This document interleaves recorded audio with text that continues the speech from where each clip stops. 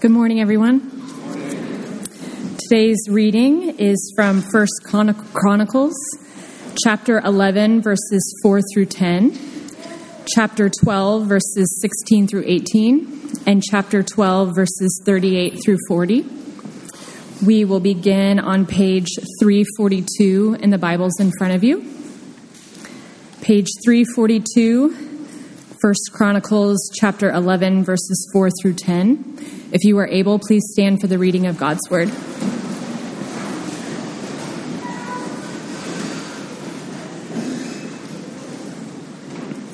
And David and all Israel went to Jerusalem, that is, Jebus, where the Jebusites were, the inhabitants of the land. The inhabitants of Jebus said to David, "You will not come here." Nevertheless, David took the stronghold of Zion, that is, the city of David. David said, "Whoever strikes the Jebusites first shall be the chief and commander." And Joab, the son of Zeruiah, went up first, so he became chief. And David lived in the stronghold, therefore it was called the city of David. And he built the city all around from the Millo in complete circuit. And Joab repaired the rest of the city. And David became greater and greater, for the Lord of hosts was with him. Now these are the chiefs of David's mighty men, who gave him strong support in his kingdom together with all Israel to make him king, according to the word of the Lord concerning Israel. Chapter 12, verses 16 through 18. And some of the men of Benjamin and Judah came to the stronghold of David. David went out to meet them and said to them, "If you have come to me in friendship to help me, my heart will be joined to you. But if to betray me to my adversaries, although there is no wrong in my hands, then may the God of our fathers see and rebuke you." Then the Spirit clothed Amasai, chief of the 30, and he said, "We are yours, O David, and with you, O son of Jesse, peace, peace to you, and peace for your helpers. For your God helps you." Then David received them and made them officers of his troops. And now verses 38 through 40. All these men of war, arrayed in battle order, came to Hebron with the whole heart to make David king over all Israel. Likewise, all the rest of Israel were of single mind to make David king. And they were there with David for 3 days, eating and drinking, for their brothers had made preparation for them. And also their relatives from as far as Issachar and Zebulun and Naphtali came bringing food on donkeys and on camels, on mules and on oxen, abundant provision of flour, cakes of figs, clusters of raisins, and wine and oil, oxen and sheep, for there was joy in Israel. Amen.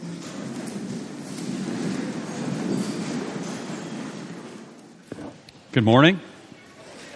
Let's pray. Father, we thank you for your word. Thank you that you have revealed yourself to us in and through your word, that you've given us the Spirit to see. Thank you for the work of Jesus, that he has made a way for us to come into your presence. I ask that this morning you would open our eyes to see wonderful things from your word. Would you give us the spirit of grace, a spirit of revelation? God, would you give us insight into what you're at work doing? God, would you shape us according to your word? For your glory and in the name of Jesus. Amen. Amen. So take your notes out. We're going to dive right in this morning. Look with me at letter A here. So these two chapters, chapters 11 and 12 in the book of 1 Chronicles, provide for us a stunning portrait of the events that surround David's coronation as king over all Israel. So if you were with us last week, Ricky laid out the first 3 verses of chapter 11, which is this portrait of David becoming the king of Israel. So Saul had been king, and Saul had been rejected by the Lord because of his treachery and his wickedness and unfaithfulness to what the Lord had called him to. He did not obey the commandment of the Lord, and he did not seek the Lord, but he sought after his own ways. And because of that, the Lord took the kingdom away from Saul and gave it to David. And we saw last week that Israel had this heart to come and make David their king. But these 2 chapters now present for us this really wonderful picture of the events surrounding David's coronation. In these chapters, the author of Chronicles attempts to show us the theological and thematic elements that go into David's growing favor as the king over God's people. Now, if you're just reading through this, it could appear to you on first kind of pass over to be disjointed or unconnected, or how do I make sense of these 2 chapters in the broader arc of the story? But what I want you to feel as you go and read this, maybe on your own time this afternoon or sometime this week, maybe read through it a couple times, what you're intended to feel in this part of the narrative structure is overwhelmed at how much momentum the Lord is shifting from Saul's house to David's house, and how quickly this is happening and how fast it's happening, and kind of this tsunami of support is crashing in on God's purposes as seen in King David.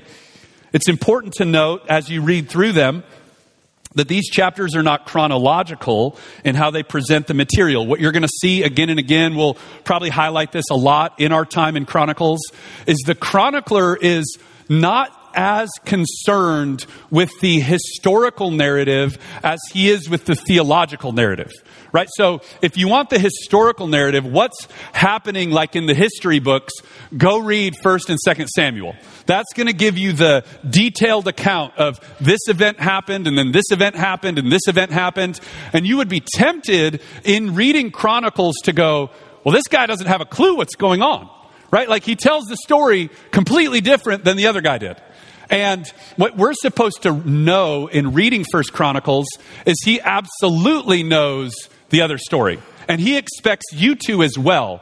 His point is not to lay out the historical narrative. He wants to give you God's perspective theologically on what was happening at this time to strengthen your resolve in following and pursuing the face of God. That's what he's doing. So these aren't chronological necessarily in their presentation, but they're theological and thematic. Look at letter B. So as a section, these chapters are presented to give us 2 predominant themes, I believe. First, we see God's favor to David, right? What you're supposed to walk away from these 2 chapters feeling is David isn't just a great guy, right? We actually know that from 1st and 2nd Samuel. It's not like David was this perfect guy, and because of his perfection, all these things just keep happening. What we're meant to feel is what you see in verse 9 of chapter 11. Look with me at it. David became greater and greater. That's kind of the summary statement of these chapters. Why?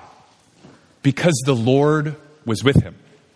This is what you're supposed to walk away from. That God is with this person, and because God is with him, there's momentum, there's growth, there's this glorious tidal wave of unity and abundance that happens. So much so, I wanted us to even feel in the little bit that we got to read that it starts really small, right? Like there's this group of 3 guys, and then there's another group of 3 guys, and then there's 30 guys, and then there's families, and then there's tribes, and then there's all these military things, to the point where it grows at the end.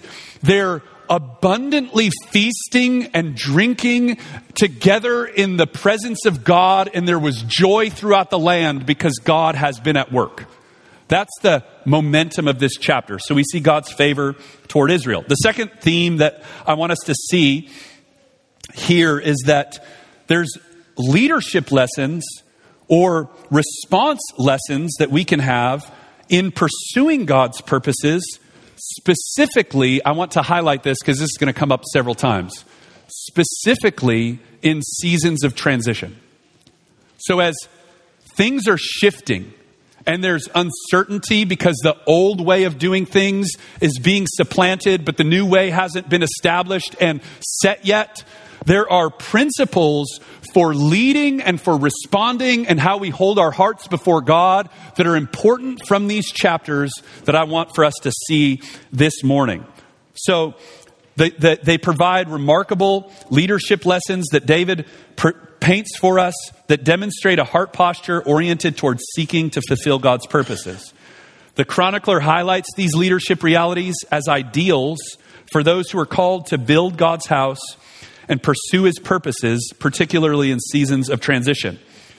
So we can't forget the purpose of Chronicles, right? The purpose of the book is to strengthen a weak, fledgling remnant of people who have come back to the land to build the temple, to seek to strengthen them by reminding them how God has acted in the past, so that as they respond to him, they can be confident that he will act again. That's the point of these books. And let me just talk about one thing really quickly related to the leadership lessons, particularly in a season of transition. One of the things we see in the Bible is that when God does something new, he always leads in the same way. He always leads in the same way. And so these little ideals that we find here are meant to give vision and courage for you and me. How do we respond in seasons where things are unstable and unsettled and moving around? I want to just say this, and I don't know if I'll have time to prove it this week. I'm actually hoping next week I get to prove it. This, Lord willing, the sermon next week is proving this. But let me say it this way. This is the season that we're in as a church. And I think the broader church, both our spiritual family and the church, I think in the culture we find ourselves in, is in a remarkable season of transition. We've left an old way, but the new way hasn't really been established yet. And so these principles are really important for us to discern and understand and lay hold of and ask God to kind of integrate them into how we see and think and respond so that we can be strengthened and have courage in the midst of waiting. Because look at letter C here. These chapters are walking out theologically and thematically something that was happening over 14 years in Israel's history. What you don't get in reading these chapters is this was a slog. Okay? These are the years where David has been exiled away from Saul, right? He's running for his life with hundreds of paid assassins chasing him down. Okay? He's been told he's going to be the king. And you want to know how God goes, I'm going to get you to be the king? I'm going to make the current king hate you, oppose you, persecute you, make you run for your life. He's going to pay people to run after you. You're going to hide in caves for years. This is how I'm going to get you ready. So that's 7 years. Then there's 7 years where David, after Saul dies, the tribe of Judah comes and makes him the king over Judah. But the rest of the tribes are in a contentious tension over allegiance to him. They're following Ishbosheth, Saul's son. And there's this like civil war and this rising tension in this time. So things aren't like cheery and awesome and amazing. It's hard, right? The old way has moved, but the new way hasn't been established yet. And it's a slog, and it's hard, and it's difficult. And then we move to the time when David becomes king over all of Israel. So I think this is the moment we find ourselves in. So here's what I want to do this morning. I'm going to walk through these chapters. I'm going to give us some handholds, tell some stories, engage our imaginations, and then I want to drill in and go, what are some themes that we can derive from these chapters as it relates to how to respond before the Lord together? So look at Roman numeral 2. The first thing we see happen here is after David becomes the king, the first story that we have is he and all Israel take Jerusalem. So they narrate that David becomes the king, and then what we have to do in the chronicler's mind is we have to show how Jerusalem becomes a part of the people of God, right? Jerusalem has an important place in the unfolding story. It's the place where the temple is going to be. It's going to be the place where David reigns from. So we have to get it into the possession of God's people. We see this in verses 4-9. David and all Israel go up to Jerusalem. David says, whoever strikes the Jebusites first will be chief and commander. So Joab stands up and he goes, I want this. I want to do this. He goes up and takes the city of David, the stronghold, and they gain possession of the city. Look at the top of page 2. So the chronicler highlights 4 names of Jerusalem in the course of 2 verses. Right? This is giving some importance to the city, some importance to the story, helping you situate yourself on what's happening. First, he calls it Jerusalem. This is the name that the city is known by in Israel's understanding and their history. Right? Then he calls it Jebus, which is the ancient name of the city under the rule of the Jebusites. Right? So the Jebusites are a Canaanite tribe that live in the land. The people of God were meant to come in and drive them out, and they don't do it. And so the Jebusites are still around, left there to be like a thorn in the side of God's people. We hear in the book of Judges. They're still there, and the reason that the chronicler wants you to know this is that city is he wants you to know, hey, in this season, God was fulfilling 500 years of what he had commanded them to do, but they could not do. This is how golden the season is.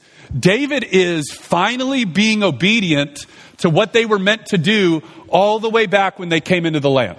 So you're to go, oh, wow, this is a season where God is blessing and breathing upon the people of God in such a way. He's giving strength for them to obey what they were already always called to do. Then he calls it the city of David and Zion. Look at letter C. Again, in capturing Jerusalem, David was finally obedient to God's command to drive out the inhabitants of the land. He did this by driving out the Jebusites nearly 500 years after the initial conquest under Joshua. So we see there's a season of fulfillment happening in this passage. That's what you're meant to understand. Look at Roman numeral 3. So then we move into this portrayal of what you could call David's mighty men. This section outlines the chiefs of David's group of mighty men, those that were gathered to him to lead with him, to partner with him, to support in accomplishing the assignment that God had given him. The purpose of this section is to see that God provides his people with strong support by sending courageous, gifted, faithful leaders to provide help along the way. Look at 1 Chronicles 11, verse 10 here. So now these are the chiefs of David's mighty men who gave him strong support in his kingdom. Now, I want you to read another verse with me. 2 Chronicles 16:9. Sorry about that. 2 Chronicles 16:9. God tells his people, my eyes are running around to and fro throughout the earth to do something. I'm looking for a heart that is blameless toward me. And what will I do to that heart that is blameless for me? I show them strong support. How does God show strong support? I think a lot of times we imagine that it's going to be, I don't even know what we imagine, right? Have you guys ever heard of that story of the guy cast adrift at sea? And he's like in the boat and it's storming and he goes, Lord, save me. And somebody comes up on the cruise liner. They show up next to him. They go, sir, do you need help? And he says, no, the Lord is going to save me. Then he dies and he stands in the Lord's presence and the Lord goes, why didn't you save me, Lord? And the Lord goes, I did. I sent deliverance and you didn't accept it, right? How many times do we imagine if God is going to show strong support, he's going to like break in, rip open the heavens, do something miraculous, move things around and come for us? You want to know how he sends strong support? He sends rando guys. And side note, in Samuel, these guys don't have like a glowing reputation. When David's in the caves of Adullam in Samuel, it said all the worthless men of Israel were drawn to him. Right? David's looking and going, wait. These guys? Wait, these are the disgruntled ones. Can't you send me some of the like movers and shakers? Can't you send me some of them? And God goes, I give strong support to those whose heart is blameless towards me. So what we're supposed to see here is one of the ways that God gives strong support is he sends people and laborers, courageous, faithful, gifted people to come and give strong support along the way. Letter B, many of the exploits of this section are intended to demonstrate a particular way of viewing the natural events of the world. Each of these men has done something mighty in pursuing God's purposes. Yet it's clear that they've been helped by the Lord. What you can see in reading these is what you might want to call like a sacramental view of the world, right? These guys were just doing what was in front of them. And because of that, the narrative comes much later from God's perspective. I was working, right? So when you get what's his name? Eleazar, just taking a stand in a barley field, right?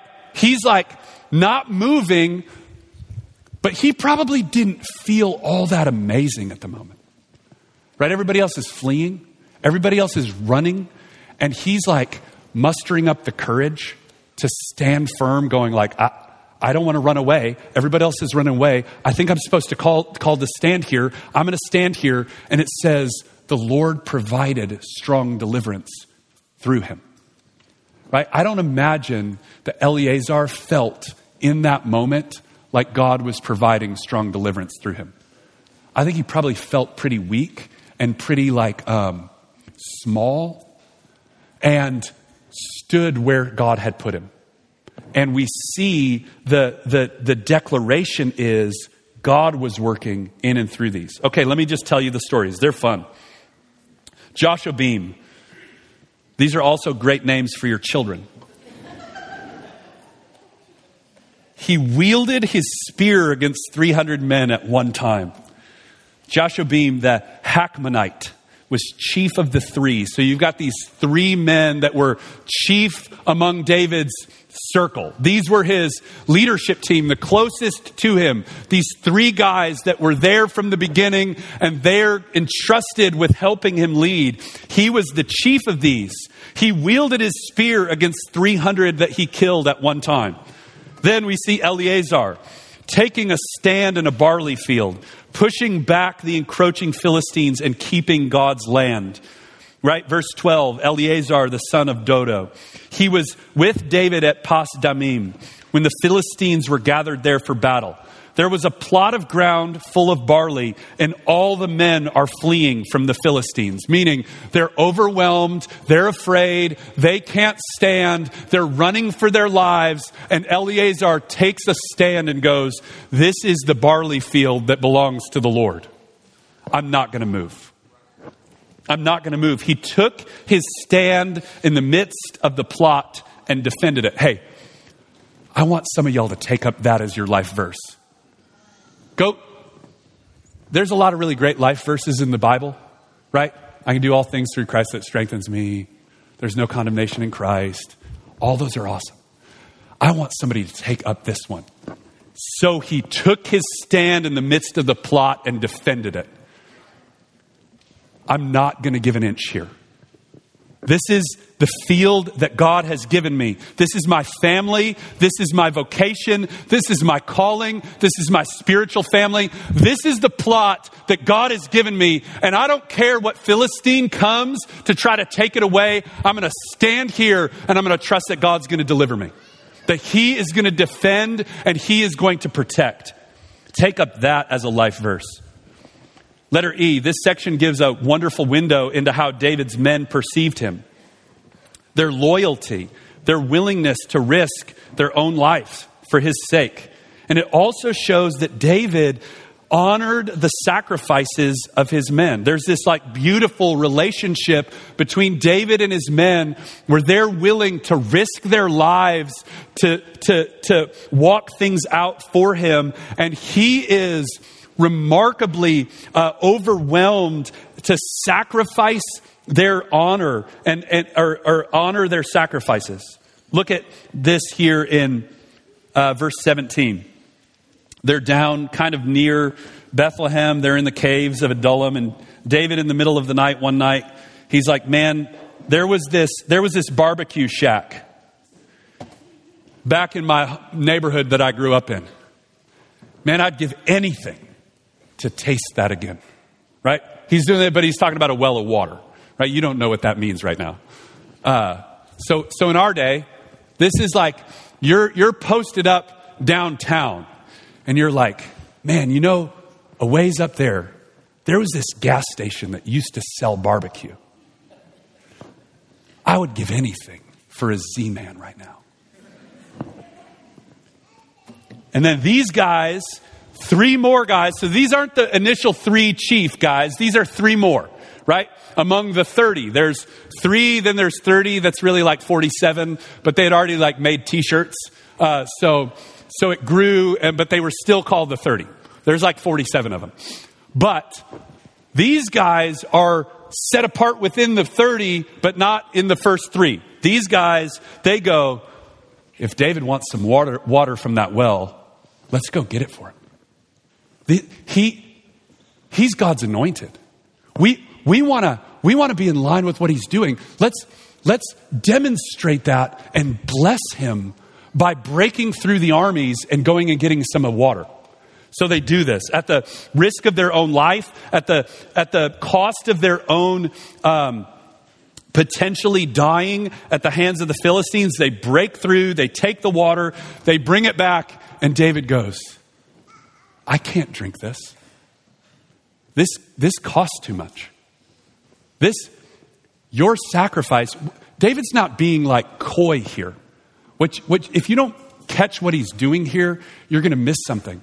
He's actually saying the sacrifice that you all did, the only person that's worth that is the Lord.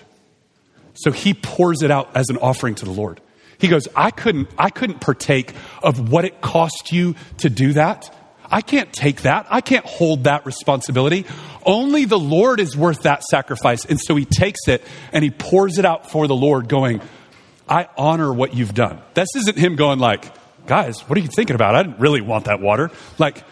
This is him going, this matters so much to me. This touches my heart so much. The only one who this is actually worth is the Lord. And so he pours it out as an offering to the Lord. Abishai also kills 300 people with his spear. All right, go to page 3. Oh, Benaiah. I like Benaiah. This one's fun. Benaiah killed a giant by disarming him and killing him with his own spear. Look at verse 22. Benaiah, the son of Jehoiada, a valiant man, a doer of great deeds. He struck down 2 heroes of Moab. He also went down and struck a lion in a pit on a snowy day. This is a pretty hard challenge, right? A lion? Anybody want to fight a lion? Anybody want to fight a lion in a pit? Anybody want to fight a lion in a pit when you're cold and you can't see and you're going to slip everywhere? Okay. Benaiah. Then, what's he do? He struck down an Egyptian, a man of great stature, 5 cubits tall, 7.5 feet. The Egyptian had in his hand a spear like a weaver's beam. But Benaiah went down to him with nothing but a staff, little stick. And he snatched the spear out of the Egyptian's hand and killed him with his own spear. So we have these portraits of these people that God had sent to give strong support to David. Look at Roman numeral 4. You can turn your page in your Bible. The men who came to David at Ziklag. So the next section, that was looking at individuals. This next section, we're going to look at some families and some tribes that are beginning to come to David while he is at Ziklag. And if you are not familiar with this story, this was a season in the life of David where he was on the run from Saul. He left the caves and he went down to the Philistines, and they give him leadership over this city that belongs to the Philistines. This is actually not a great season in the life of David. He's in rebellion. He's in open disobedience to the Lord. So this is not just like everything's going well and he's crushing it. Okay? He's actually running away from the purposes of God and hiding in the midst of it. And the chronicler gives us this flashback that even in this season, there were people that were beginning to see that God was at work out in that young shepherd boy from Bethlehem. That's where God was working. And so we want to get in line with what God's doing. We don't want to stay with what we know. So in chapter 12, the chronicler starts to introduce a flashback to a time when David was fleeing from Saul, hiding among the Philistines at the city of Ziklag. This section is designed to show while Saul was king, there were people that knew and understood what God was doing.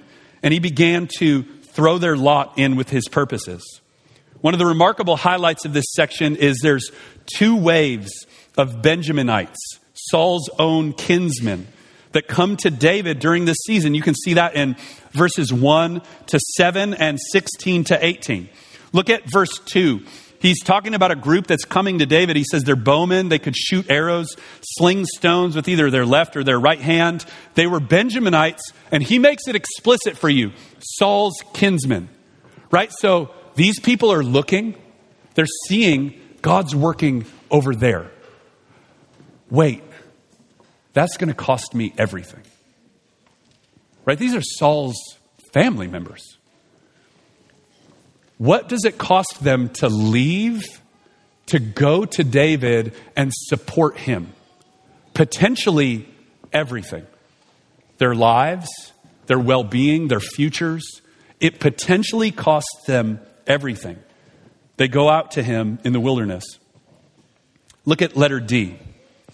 David required that those that came to him were equally yoked to him in vision, right? He took them, he brought them in, and he made sure that they were aligned in vision, right? David goes out to meet these Benjaminites.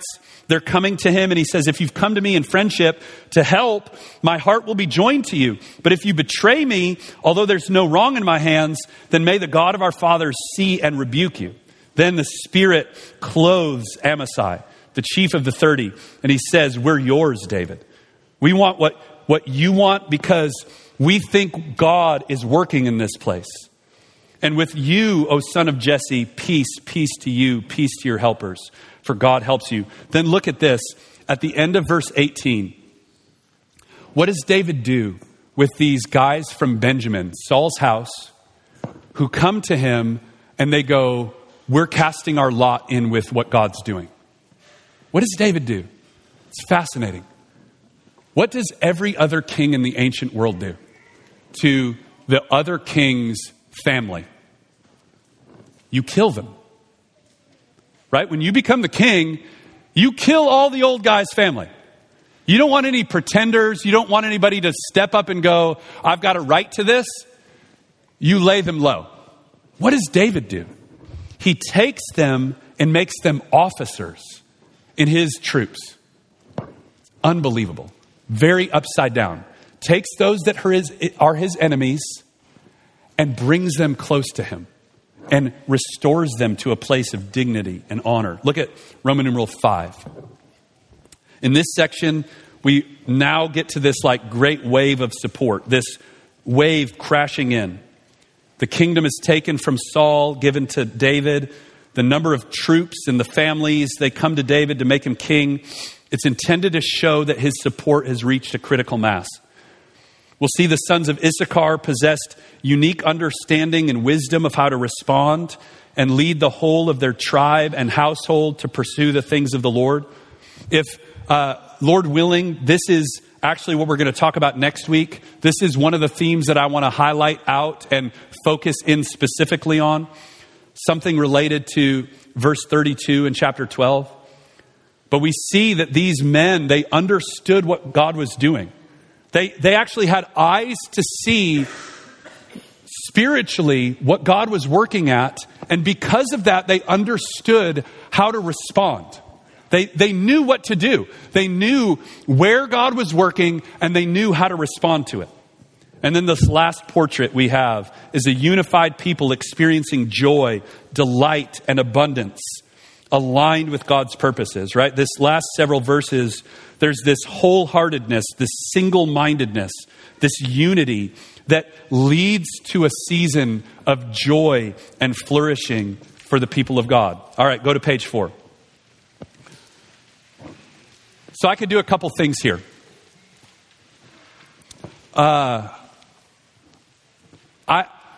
There's a couple places I could go. There's a couple ways that I could tie this out. The one, and it would be fun. It would be really great. I could get really amped and excited, and we would get really amped and excited, is I could talk about and highlight the typology of this related to Jesus, right? Jesus is the one who's walked into the wilderness, that's gone outside the camp.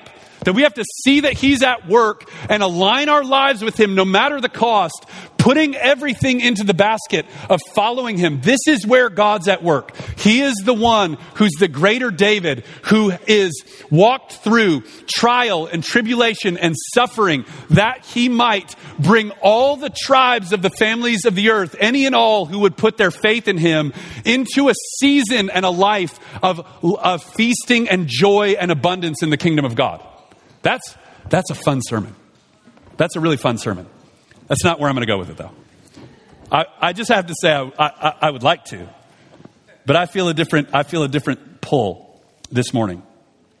I want to highlight the thematic significance of these chapters and try to bring them down for us and how I think the Lord would call us to respond in the season we find ourselves in. Again, these chapters are a time in Israel's history where they're at a crossroads. They find themselves in an in-between moment, right? There's a long period, it's 14 years, where they're kind of in between things. God has left and abandoned the old, and the new has not yet been established. Look at letter B. These chapters give us many thematic insights into living in transitional, or what you could call liminal times, right? Liminality is the time when you've left something old, but you haven't seen the new thing established yet. And it's disorienting, right? It's super disorienting. You keep reaching back for what was, and it isn't there anymore. And you're going, okay, well, how do we step into what's new? I don't feel stable yet. And God goes, I love when you're there. What a place. I brought you there. This is a really, really, really good place. Here's what I want you to do here. And I think these chapters speak to some of these, giving us theological perspective, both among leaders and among people, of navigating the in-between seasons, when the old way is dying, but the new way is not established. In these kind of moments, God leads us in similar ways. And I think these chapters provide many insights into God's leadership and our response in these moments. Again, I want to just name this. I don't want to miss this. This is the season we're in. We, Redeemer, are in this season. And I think the church in our cultural moment is in this season. I said this a lot earlier, like the more proximate to it. I don't say it as much now. But the events of 2020, I believe God used to decimate an old way of things.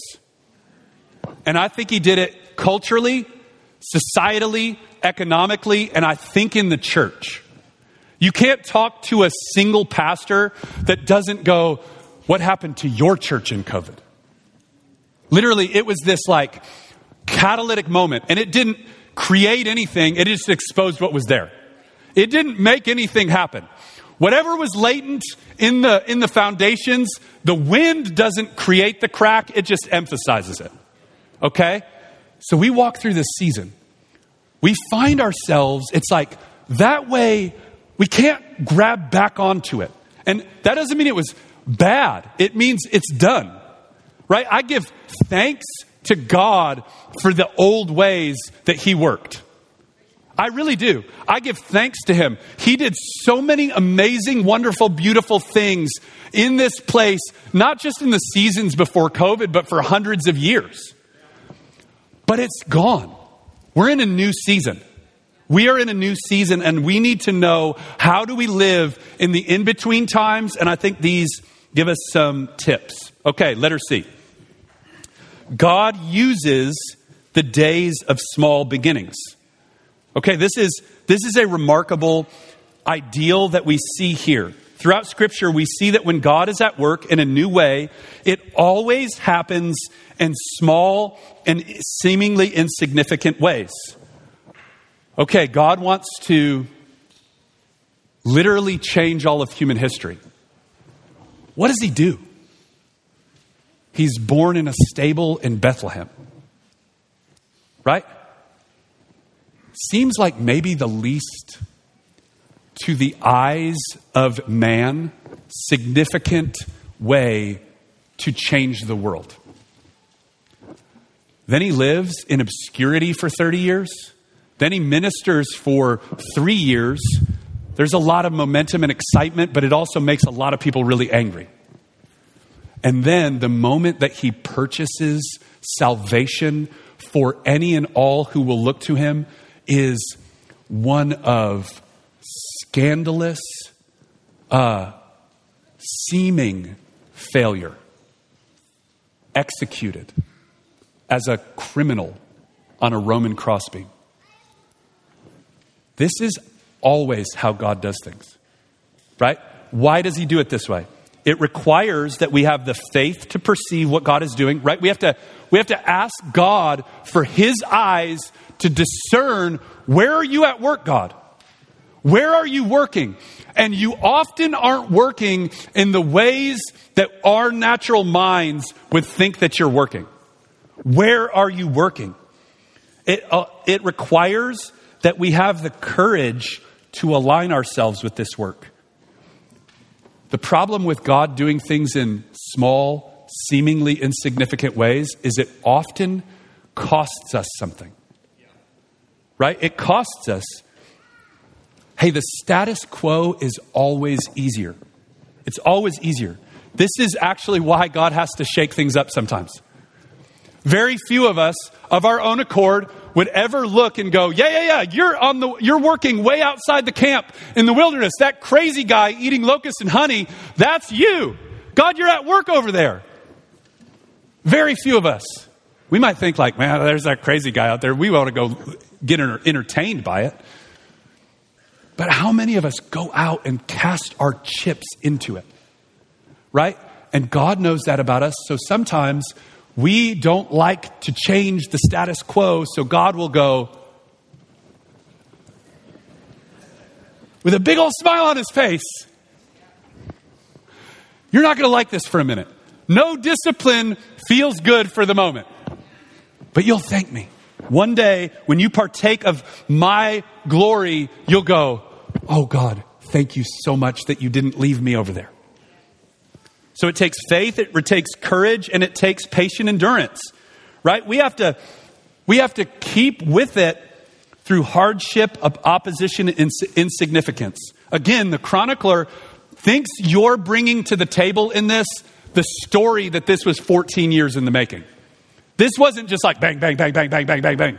This was hard, difficult, dark. Can you imagine nights in the caves around the fire going, we missed it. right? I thought God said that you were going to be the king. And there's like 3,000 really trained assassins running us down.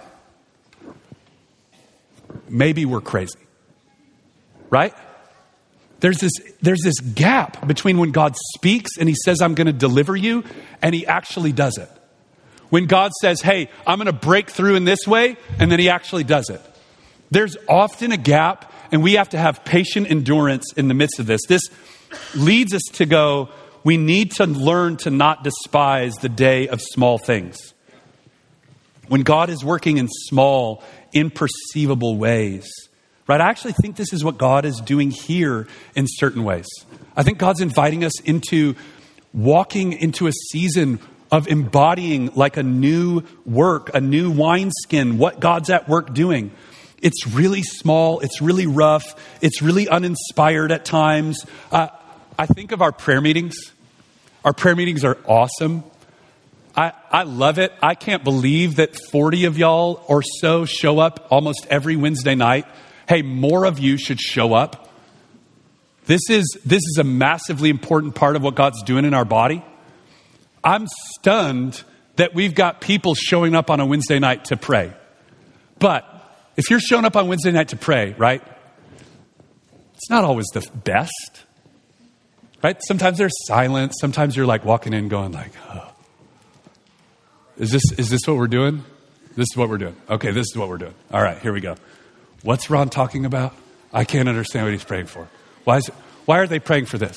Why are they, what is that even talking about? I don't understand that. I don't want to do this anymore. Like, this is what's going on in my heart. I'm not even talking about y'all's heart, but I know what's going on in y'all's heart too. I'm going like, what's happening here? Where am I? I'm tired. I want to go home. Like, what's happening? No, Lord, I want to be here with you. This matters. I want to seek your face. Wait, what are we talking about again? What am I praying for? Why did I pray that? Like, I can't, all these things are going on in my mind. It is little. It is rough. It is ugly. It is seemingly insignificant, and God loves it. And God is working. God's doing powerful things. Hey, people, we're like showing up every week and at the end of it going, hey, if somebody needs prayer for something, if you need healing in your body, would you have somebody pray? We're having people stand up, raise their hands. People are getting healed. God's like releasing his presence and his power in the midst of our meetings. And they're like, they don't seem like that much. They seem like the caves of Adullam. They don't seem like the highlight of glorious days of old. You know, whatever that is. But this is what God does. Do we have the eyes to see it? Do we go out to it? Do we go, you know what? I'm going to take the difficult places and I'm going to cast my lots in with it. All right, I'm going to say one more thing and then I'll get out of your way. Letter E.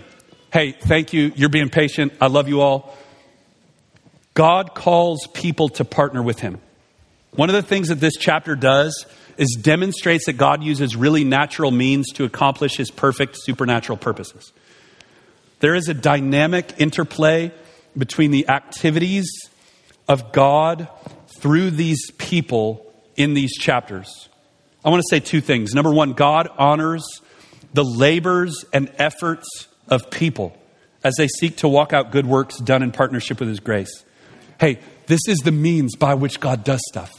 When you and me, weak you and me, take a stand in the barley field and go, God, oh my gosh, the Philistines are so overwhelming. I don't know what to do here. I'm shaking in my boots. God, would you please show up? And he goes, don't run away.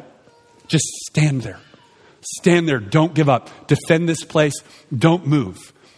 But it's just me. I just got this little staff. He's got a big old weaver's beam. What do I do? Just trust me. Don't run away. Don't run away. I know me. I know you. You guys know you and you know me, right? It's just us. God loves to take weak you and me, insignificant nobodies from nowhere, and accomplish his purposes in and through us.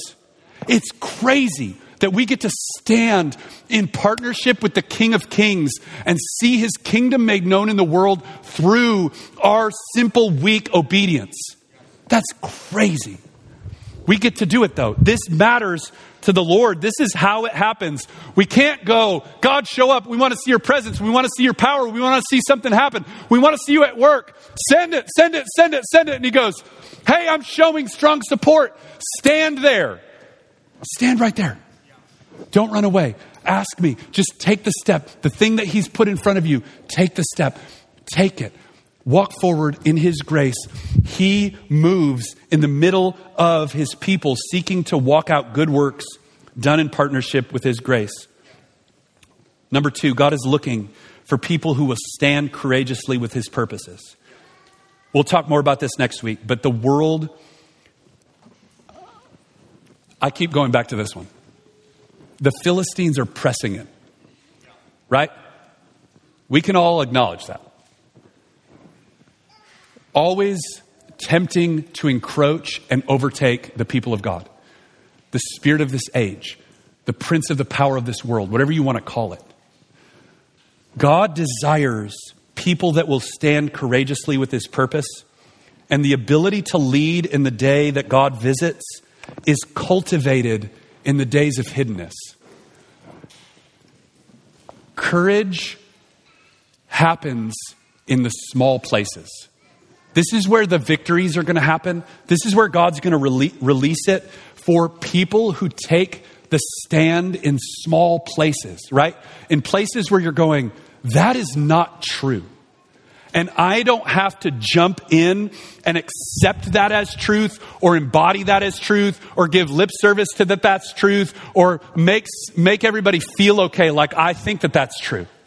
You can stand for the truth with Jesus in small places, courageously. That's how he prepares people to stand with him in the days of visitation. Okay, we'll talk more about that next week. Amen and amen.